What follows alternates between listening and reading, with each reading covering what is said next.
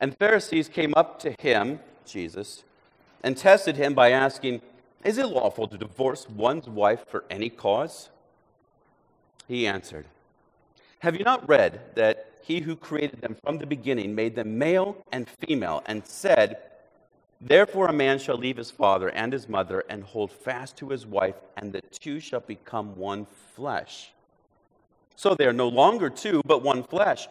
What therefore God has joined together, let not man separate." They said to him, "Why then did Moses command one to give a certificate of divorce and to send her away?" He said to them, "Because of your hardness of heart, Moses allowed you to divorce your wives, but from the beginning it was not so. And I say to you, whoever divorces his wife except for sexual immorality and marries another commits adultery." The disciples said to him, "If such is the case of a man with his wife, it is better not to marry." But he said to them, "Not everyone can receive this saying, but only those to whom it is given. For there are eunuchs who have been so from birth, there are eunuchs who have been made eunuchs by men, and there are eunuchs who have made themselves eunuchs for the sake of the kingdom of heaven. Let the one who is able to receive this receive it." In 1970, Governor Ronald Reagan, the divorced former actor, signed legislation that made California the first state in the United States to allow no-fault divorce. It's hard to imagine now, but there was a time in which to get a divorce, you had to have cause. You had to make a case for why your divorce was legitimate. And generally, you had to show that your spouse was at fault for harming the marriage.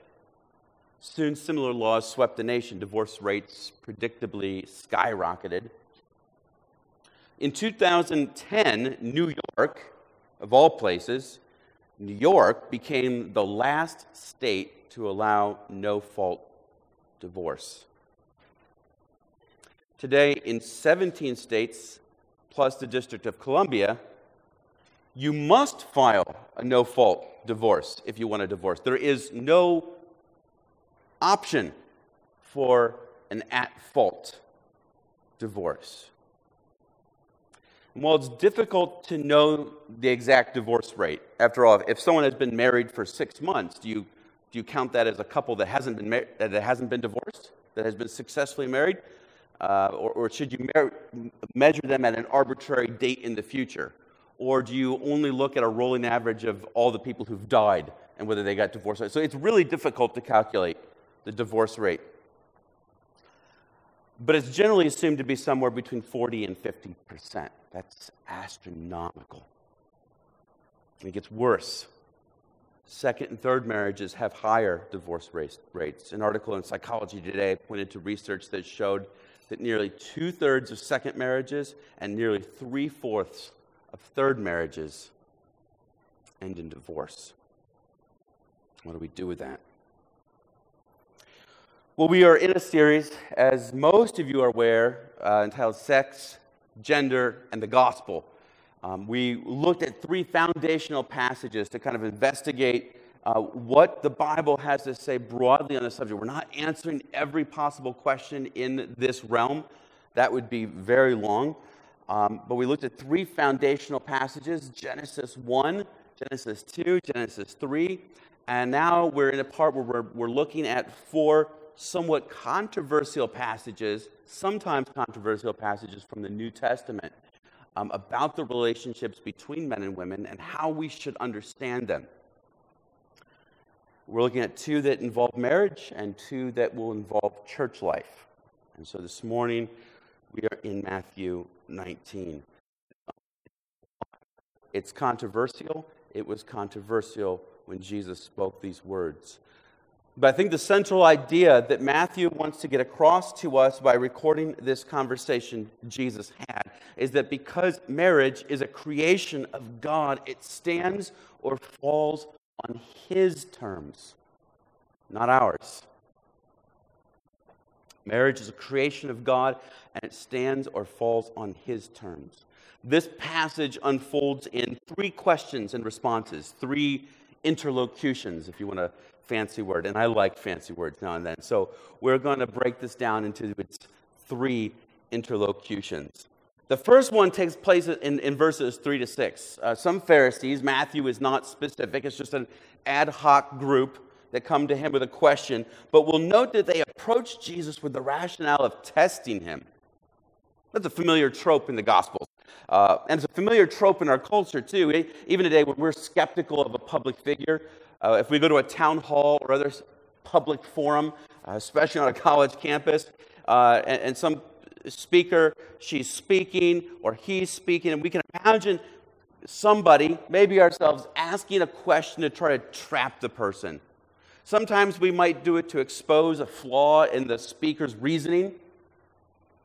But if you've seen these, especially on a college campus, they're often more interested not in exposing a flaw in their reasoning, but in discrediting the person rather than the idea. And that is what Jesus' opponents often did. And it seems to be what they're doing here. The question is it lawful to divorce one's wife for any cause? And we might ask, how is that a test? Well, even among the Pharisees, there was a range of opinions on this subject. In Jewish culture of the day, a woman could generally not divorce her husband. And that's important. So if the passage is speaking about a man divorcing his wife, and if I speak in that person of a man divorcing his wife, it's because that was the culture of the time. Jewish culture did not allow for a woman to divorce her husband. Things are different today. And so in that sense, the words apply both directions. But in Jewish culture, the most you could hope for if you were a woman, and this was very rare, you could maybe petition a Jewish court to force the husband to divorce you. Does that make sense? Like you have a really, really bad marriage, you really need out. The Jewish court would tell the husband, you have to divorce her. But the wife can't do it on her own. So, and that's why this whole questioning of Jesus is phrased from the man's perspective. So on one hand, because of all the different opinions that were out there on this subject about when you could divorce somebody and under what circumstances you could divorce somebody, no matter what Jesus said, he was going to consolidate a degree of opposition. They were asking him his opinion on a controversial topic of public interest. Ask any politician a question like that today, and they'll try to artfully dodge it because they know that no matter how they answer, once they're on record, 10% of the people will be impressed and 90% of the people will hate them. Right? So you can watch them dodge all day long on CNN and Fox News. And I've read some contradictory statements about the commonness of divorce among first century Jews. By some accounts, it was rather rare. By other accounts, it might have been an open scandal. And those two might both be true. It might have been more of an open scandal among, say, the upper class, the more well-off, and may have been more rare among the working class. But it was a thing. And those who promoted divorce did so for one of two reasons. One school of thought said men can only divorce their wives for some limited, serious situations. And the other major school of thought, perhaps the more popular school of thought, said a man could divorce his wife for any reason he wanted. Divorce can be costly, though, and that seems to have kept it off the table a lot, because it involved giving back the dowry, giving back the bridal price, or at least some sort of compensation to the wife, unless she deserved it for some reason that they could come up with. Follow? So divorce wouldn't have been as easy as it is today, even among the school of thinkers who said you could divorce for any reason, because it's going to be financially costly in a way that our court system can't understand today. You have to give back a bridal price, which could be very steep.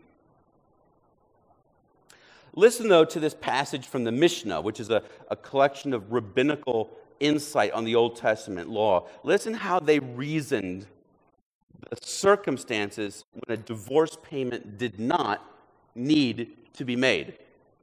It's kind of broad, I think. These are those who can put away without the divorce payment. A wife that transgresses the law of Moses and Jewish custom.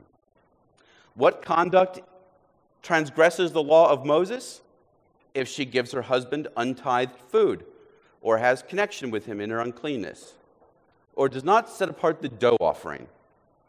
And what conduct is such that transgresses Jewish custom? If she goes out with her hair unbound, or spins in the street, or speaks with any man.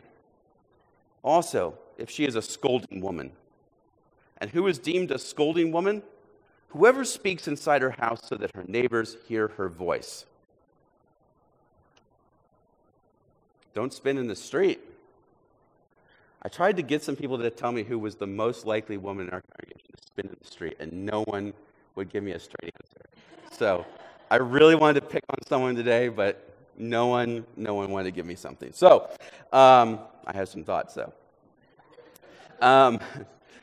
Needless to say, many husbands found it possible to divorce their wives with very little consequence to themselves. They spin in the street, you don't have to give up the bridal price. No cost. Whether or not the men exercised this right, they certainly enjoyed the comfort and the security of knowing they had this right. Knowing you could get out of a marriage that didn't suit you anymore was a nice thing to have in your back pocket. So these Pharisees are coming at Jesus with a question about divorce for any reason. And what they don't mean, it's a little bit strange in English, but what they don't mean is, hey, Jesus, tell us the reasons when we can get divorced. What they mean is more like, is it really true that we can get a divorce for any reason we want? For instance, can we get a divorce, Jesus, if she spins in a circle? And Jesus' answer is a lot like many of Jesus' answers to his critics. He responds in a way that entirely resets the discussion. Rather than come down on one side or another, he reframes the debate to something more substantial and weighty. First, he says, have you not read that he who created them from the beginning made them male and female? Here's what he's doing. He's going back to the beginning. In fact, despite the lack of quotation marks in most Bibles, this is a partial, direct quote from Genesis 1, verse 27. And then Jesus makes another quotation. This one usually isn't quotation marks. Therefore, a man shall leave his father and his mother and hold fast to his wife, and the two shall become one flesh, which is Genesis 2:24. So Jesus takes two facts of the Bible, and he's going to make a logical inference from them, which he puts forward as his answer. So they are no longer two, but one flesh. What therefore God has joined together, let not man separate. We need to appreciate Jesus' point here. Don't miss this. 4 things we can take away from Jesus' logic here. 3 of them are not so much about the topic at hand, but just 3 things about Jesus' reasoning that we need to be noting and help us to understand how Jesus put together the Bible, how Jesus understood the Old Testament. First, he's going back to the beginning, the earliest pages of the Bible. Without any coincidence, this is why we started this series in those passages. Jesus thought that understanding the relationships between marriage and sex and gender went back to creation, so it's important that we understand that connection as well. Second, he's linking Genesis 1 to Genesis 2.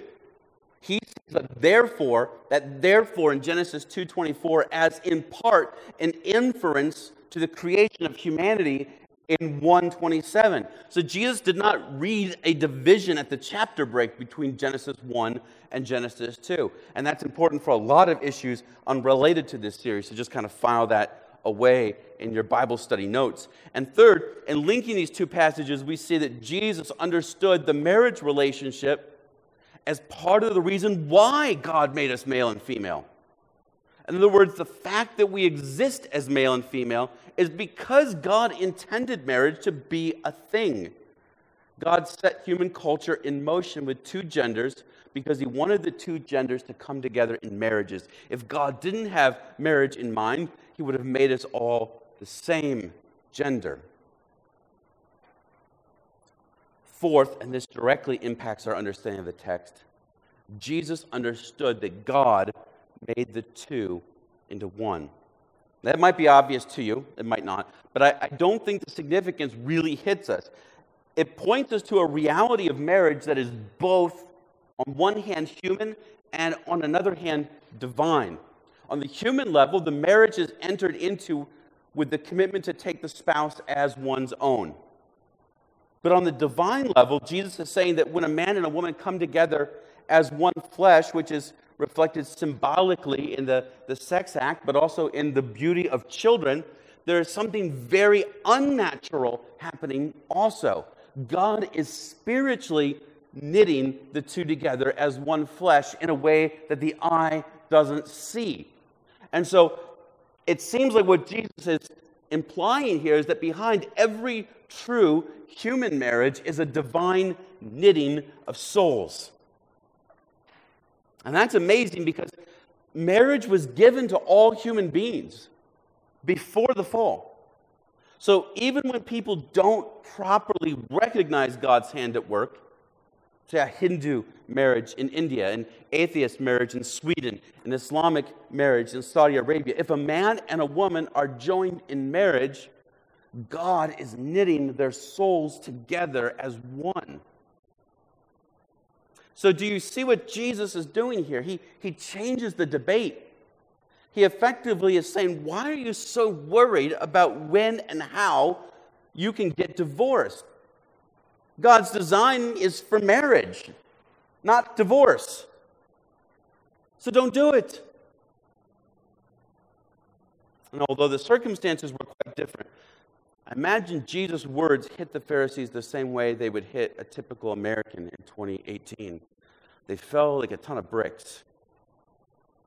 Which leads us to our second interlocution.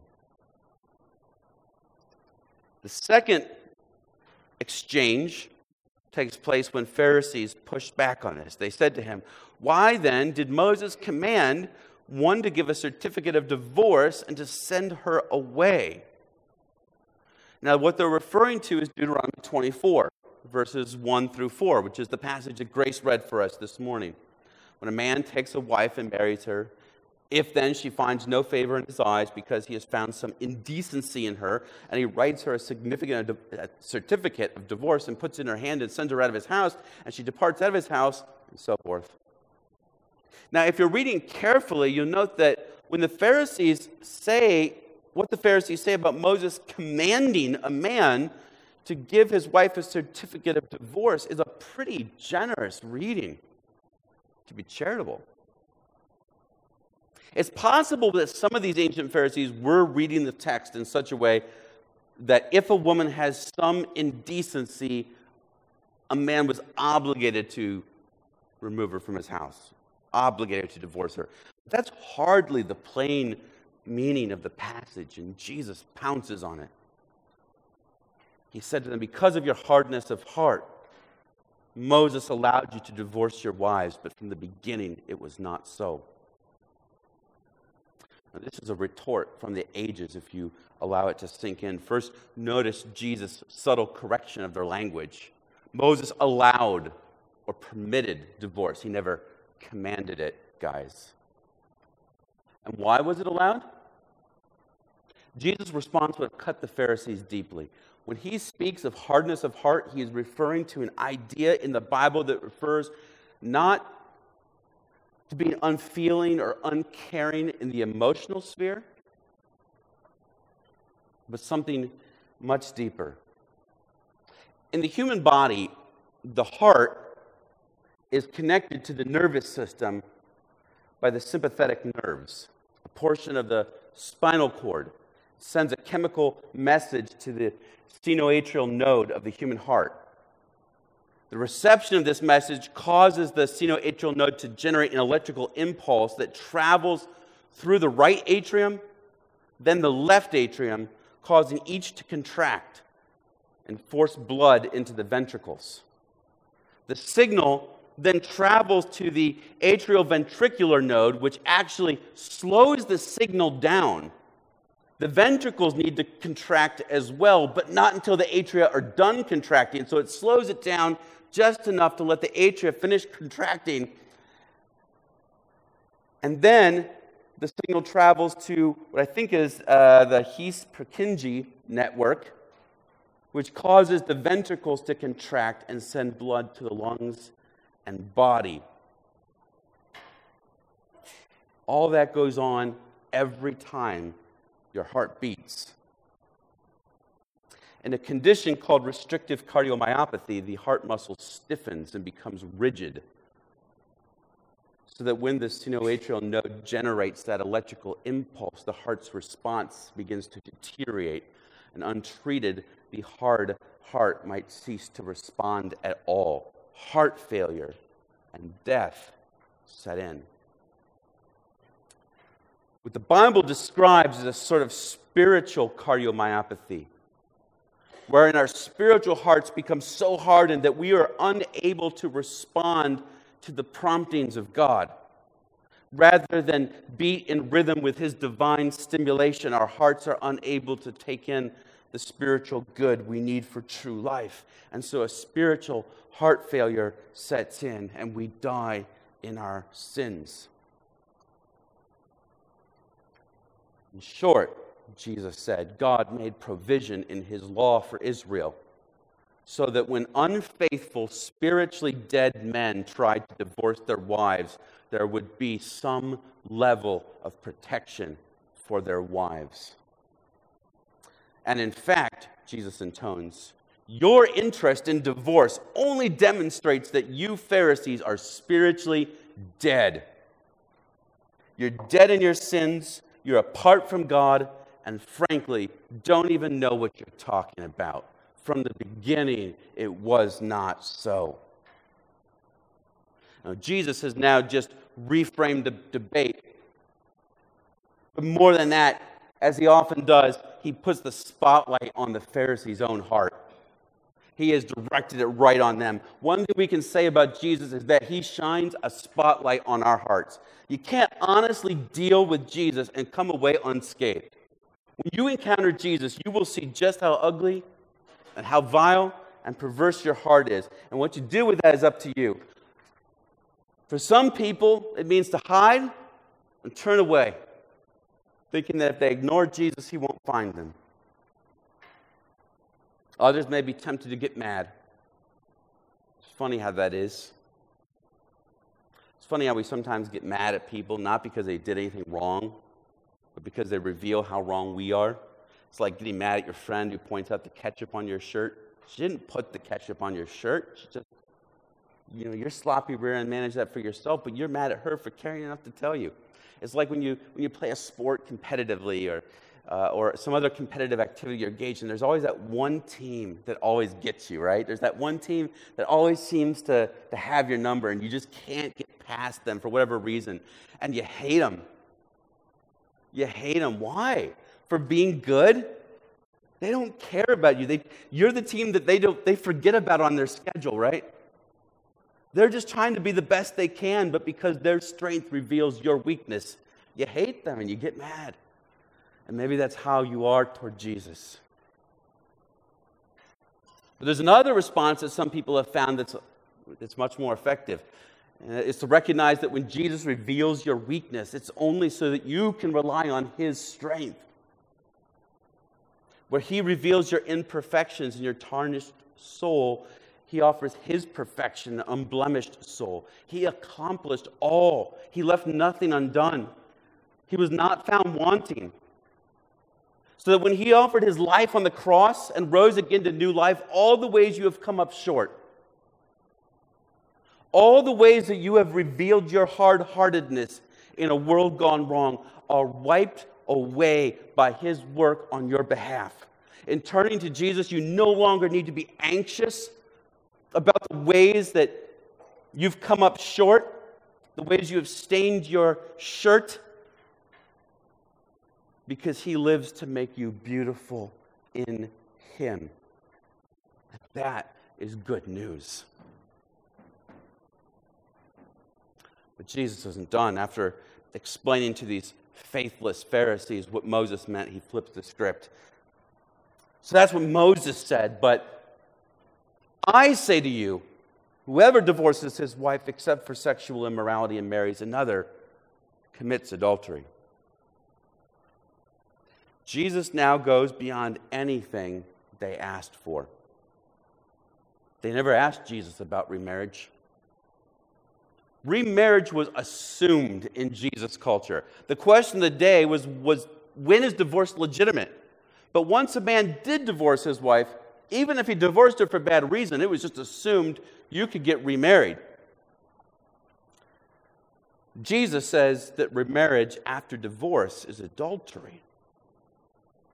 Why? Jesus doesn't fully explain, but his reasoning up to this point gives us the direction of his thinking. Since God is the one that ultimately joins the two together, it's not man's to dissolve, but God's. So once you file the legal paperwork for a divorce, whether the first century version or the 21st century Ohioan version, you still remain in a one-flesh relationship with that spouse. Your souls remain knit together spiritually. And so engaging in a new sexual relationship with a new wife or a new husband is really the sin of adultery in the most literal sense. It's sexual relations outside of and against a person's existing marriage. Jesus offers an exception. And that's actually a bit strange. Because up to this point, he seems to be absolute about divorce. Only God can dissolve a marriage. And generally, that happens when God takes one of the two individuals' lives. But here, Jesus makes an exception for sexual immorality. What does he mean? Well, the word Jesus uses is porneia. It's where we get words like pornography and things like that. It was a general term for any sort of sexual activity outside the bounds of a one-man, one-woman marriage relationship. It was more than just adultery. It would have included adultery, but it was more than that. If Jesus had just meant adultery, he could have used a different word for that. So that's the one exception Jesus gives us. But why is there an exception at all if God has already united them as one flesh?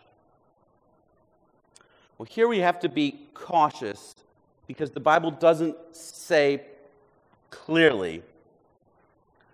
But I think the implication must be that if a man divorces his wife on the grounds of porneia, God must spiritually dissolve the union. That must be what is going on. The act of porneia so violates the very nature of the marriage that God will countenance dissolving it. So just as when a man and woman decide to get married by the custom of their culture, God spiritually binds them as one. When a man and a woman divorce because of sexual immorality, according to the custom of their culture, God spiritually disunites them. Now, exception or not, these are strong words. But is it any wonder then that in the first centuries of Christianity, divorce, with this one exception, was almost universally prohibited? Church members who divorced without such justification were routinely excommunicated. And make no mistake, they weren't doing this because that was what they were brought up in. That wasn't what their cultural expectation was. That was far more stringent than Jewish culture at the time, and way more strict than Greco-Roman culture, in which the church was reared into adulthood. There was not a high view of marriage in the church because of the culture they lived in or the time period they lived in. Not at all.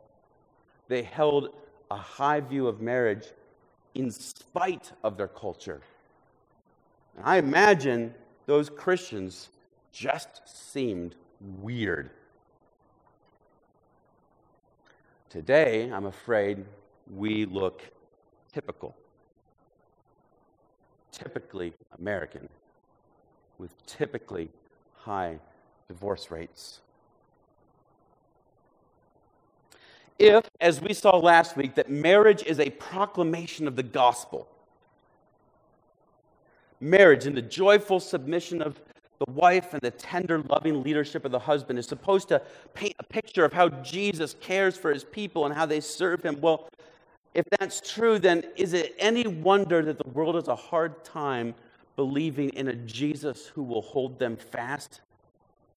He will hold me fast.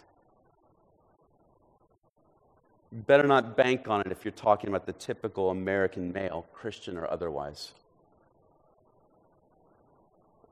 If we're going to preach a better word to a dying world, then brothers and sisters, we must, except in the most vile cases, purge divorce from our ranks. We must fight for marriages. Not just our own, but each other's. That's for all of us, whether we hope to someday be married, whether we've been married, whether we are single now or married now, we need to fight for each other's marriages because the witness of the gospel of Jesus Christ depends on it. I want to talk about that exception, though, because there's a danger of becoming a Pharisee here. And by that, I don't mean being too strict. I mean turning a permission into a command. See, Jesus gives us an exception for the case of sexual immorality, but he does not command anyone to get a divorce because of sexual immorality. In fact, let me suggest that the normal course for a Christian would be the opposite. While it may be the case that it is acceptable to get a divorce, that doesn't mean that it's best to get a divorce. One biblical scholar uses the analogy that divorce ought to be considered like amputating an arm or a leg. It's only used in the most extreme cases. And even then, you should probably have second thoughts about whether or not it's the best course of action. You're going to do everything you can to save that appendage before you decide there's no other way to go forward. Here's the rubric I try to use in my own thinking about my own marriage. I hope I never have to use it. But Jesus holds me fast, as we sang. And you know what? Jesus holds me fast when I commit porneia against him, even when I am unfaithful to him. And I sin, he holds me fast. He stays by me, and he loves me, and he strengthens me, even when I am rebellious and petulant. Still he loves me, still he stays. And so if I am to imitate Christ, what is it my wife could ever do to me that would cause me to divorce her? I hope I never have to test that doctrine. But should I ever have to test that doctrine, I want to be as faithful to my wife as Christ is to me. He's been very faithful. So fight for your marriage. Fight for marriages that aren't yours. Fight for the gospel. Well, the Pharisees must have been silenced because they fade from the scene at this point.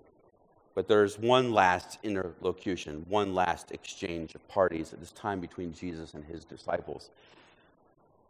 His disciples, maybe like us, are moved by the strictness of Jesus' teaching, and they said to him, "If such is the case of a man with his wife, it is better not to marry." See, remember what I said earlier, the right to a divorce was taken for granted by a Jewish man at the time. It was an escape clause. If divorce is absolutely off the table, if getting married really means to death do us part, and there's no way out of things if they go south, then the disciples, some of whom were married at this point, it would seem, can only reason, perhaps it's better not to get married at all. Perhaps they were thinking about Proverbs 25:4. It's better to live in a corner of the housetop than a house shared with a quarrelsome wife.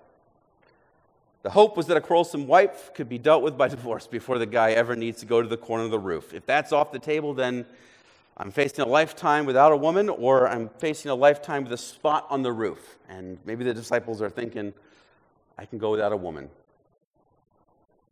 We might expect Jesus to offer some words of encouragement here, but he goes a different direction entirely. But he says to them, not everyone can receive this saying, but only those to whom it is given. Jesus takes them at their word. And he says, look, we all know that not everyone can stay celibate just because marriage is hard. It is hard. But that doesn't mean you shouldn't get married, guys. It's a good gift of God. It's designed to grow you in holiness and godliness. But it is hard. And once you enter it, it's till death do you part. At the same time, Jesus is commending the fact that some people can accept this. He gives 3 categories.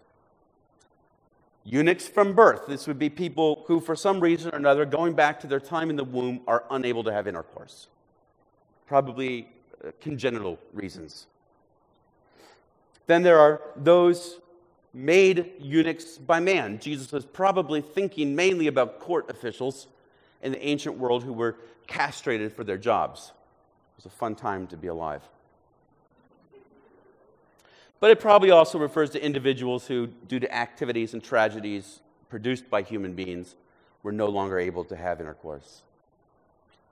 And finally, there are those who are eunuchs for the sake of the kingdom of heaven, not people, as some dude centuries later thought, oh, maybe to really serve Jesus, I have to cut it off. No, that's not what Jesus is saying, but he's saying there are people who choose a life of singleness, though they are able to marry and are free to marry in order to better serve God. Now, I want to be clear about what this means and what it doesn't mean.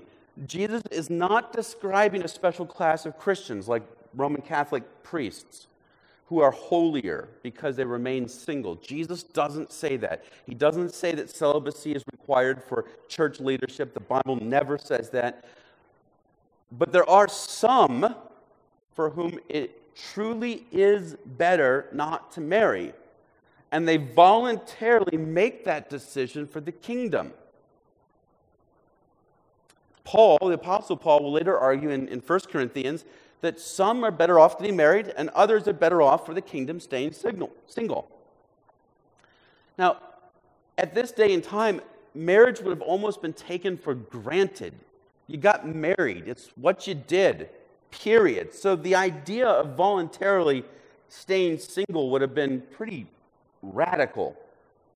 But in our culture, singleness is a choice people take for granted and that they take for the freedom of it. It's a strange turn of events in really the whole history, at least of the Western world. It's weird. We have people, frankly, many people who want to be married, but aren't. And yet, they aren't married out of choice. They choose singleness because we've become so consumeristic about marriage that we have become choosy about finding a mate. 200 or 300 years ago, you didn't get to be all that choosy about your mate unless you were, maybe in high society. But I don't know that was what we want to aspire to. But we are highly particular. You talk to any guy. I've talked to a lot of guys about what they're looking for in a woman. It's always a laundry list. I don't have as many conversations with women about what kind of guys they're looking for, but I get the sense that it's similar. They have these really long, particular lists. We don't say that just to tell anyone to just get married to anyone.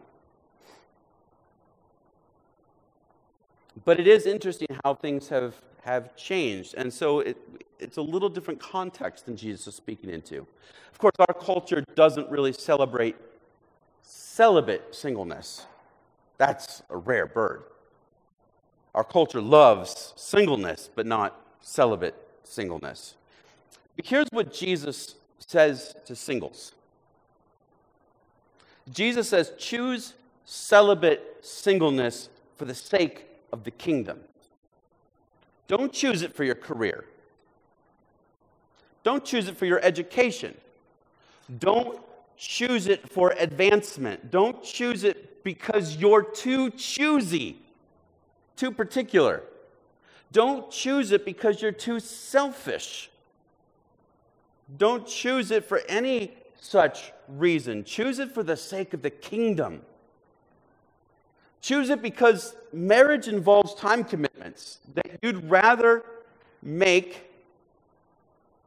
not for marriage, but to have more time to disciple other women. Choose it because marriage involves pain, and you'd rather take the pain of counseling other church members through their trials. Choose it because a family can be a financially costly thing, and you'd rather devote more of your money to the gospel work of your local church. If you're a Christian and you're single, here's my counsel. Since we don't live in the first century, and everyone is not married by their early 20s, we have some different realities we're dealing with. Whether because you're young, or because you haven't found someone yet, or because they haven't asked you yet, or because it's already been a long time and you're wondering if you'll ever find someone, regardless of the situation you find yourself in, choose your singleness. And choose it for God's glory. What I mean is that in any situation, we still have the freedom to choose our approach to it. If we lose a job, we can choose to be despondent of our circumstances and scared for the future, or we can be choosing to be hopeful about what lies ahead and trusting in the God who holds our future. If we win the lottery, and I hope you don't play the lottery, you can choose to be bitter about all the people who are going to ask you for handouts when you win, or you can celebrate the influx of cash like a normal person. If you're single, you can choose to let your singleness be about your pursuit of a career. You can choose to let your singleness be about the gospel. You can choose to let your singleness be a source of pain, or you can let your singleness be a source of gospel joy. You can choose to let your singleness be lonesome, or you can choose to spend your freedom building up other Christians for the sake of the gospel. Those are real choices you have. You are single. How you use that singleness is your choice. Choose your singleness for the glory of God. And the complementary principle, of course, is choose your marriage for the glory of God.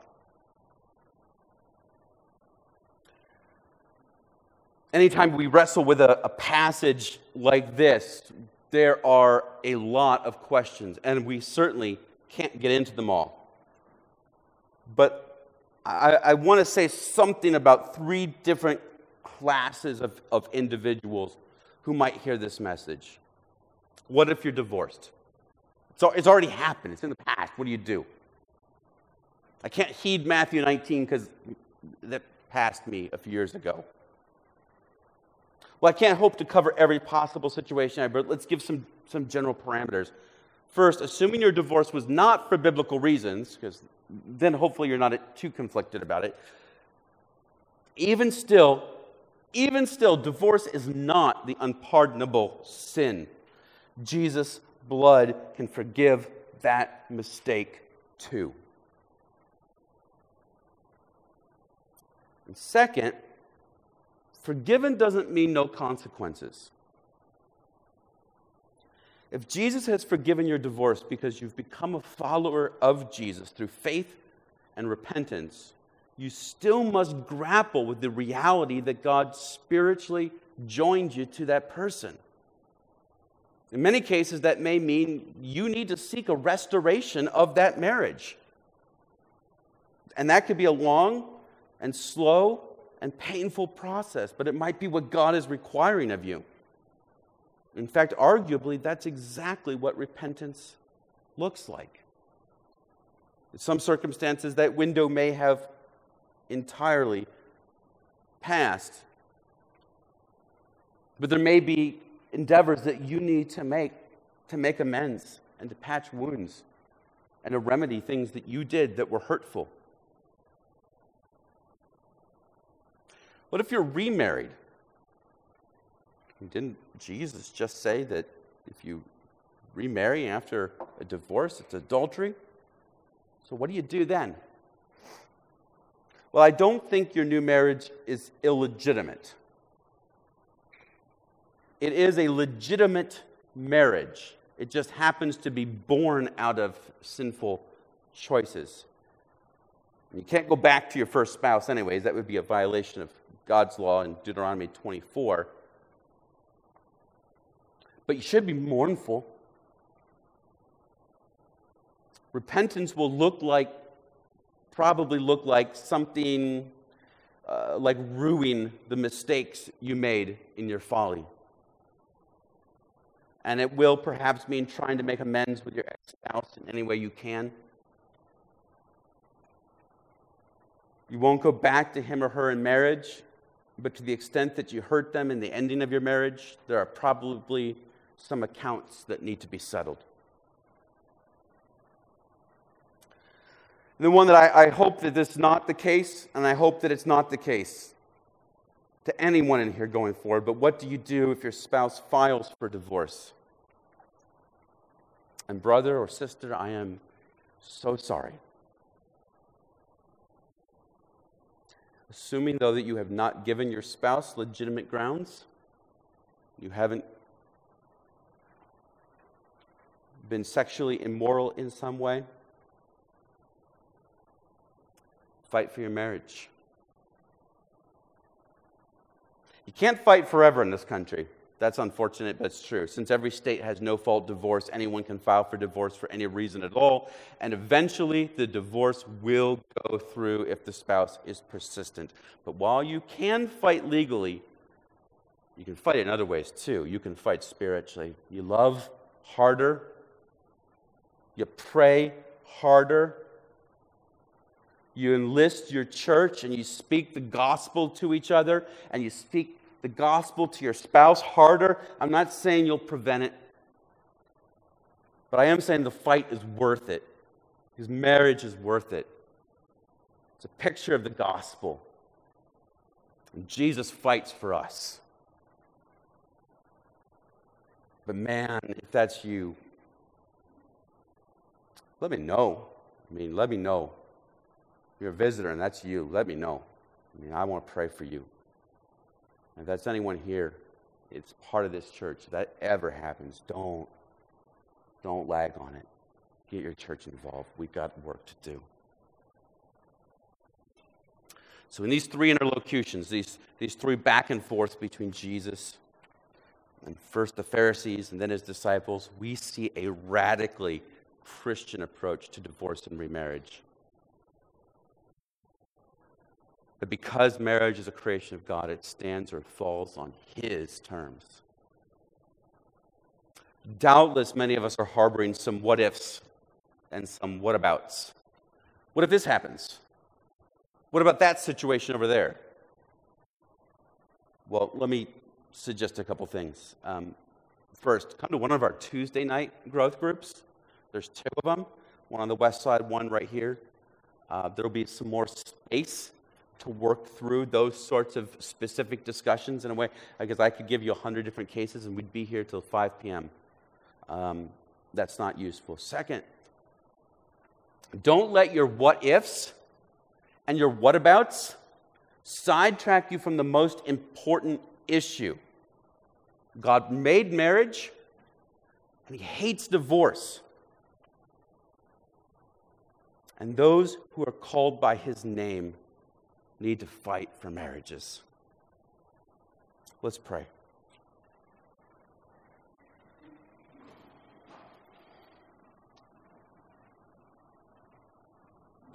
God, I pray that we would be different than the world around us.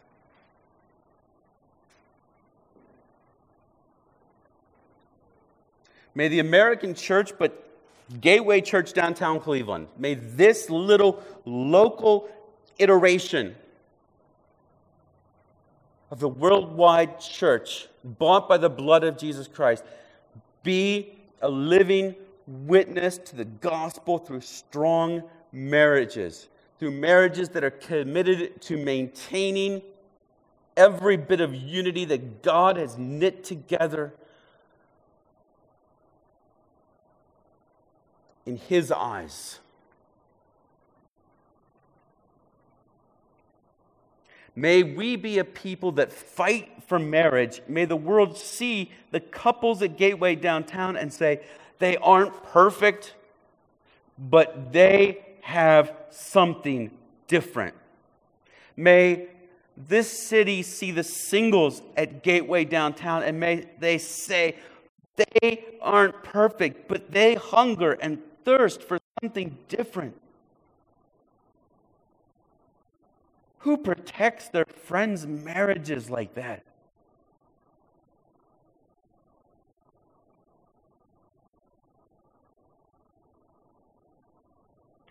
May they see our singles and say, they're not perfect.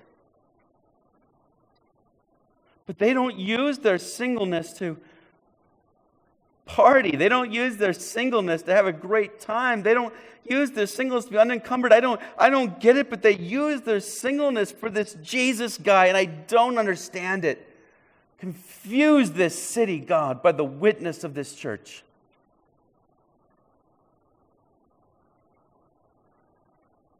And may we be bold to end their confusion with the proclamation of the good news of Jesus Christ, who loves His church so much that He died for it